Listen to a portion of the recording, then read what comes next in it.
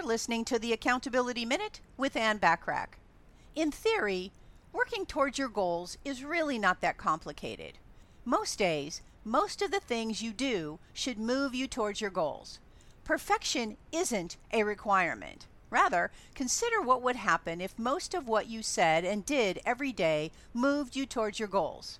Now, I tell people, do the things that move you towards your goals and stop doing the things that do not move you towards your goals.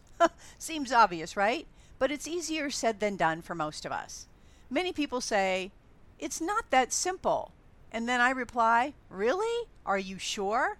Because it's probably not that complicated or as complicated as you're making it. Motivation is the spark that lights the fire necessary for action. Without motivation, a goal is simply words on paper. Your goals can be anything you wish.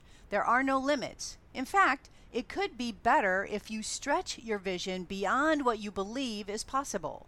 The reason is because you're probably capable of so much more than you currently believe. The mind has the ability to be our best friend or our worst enemy. Use it as your best friend and break through the limits it can offer as a realistic perception. The only limits that exist are the ones set by your perceptions. Think big and aim high. Want more from me? Subscribe to my business success tips and resources blog by going to accountabilitycoach.com/blog. I appreciate you listening.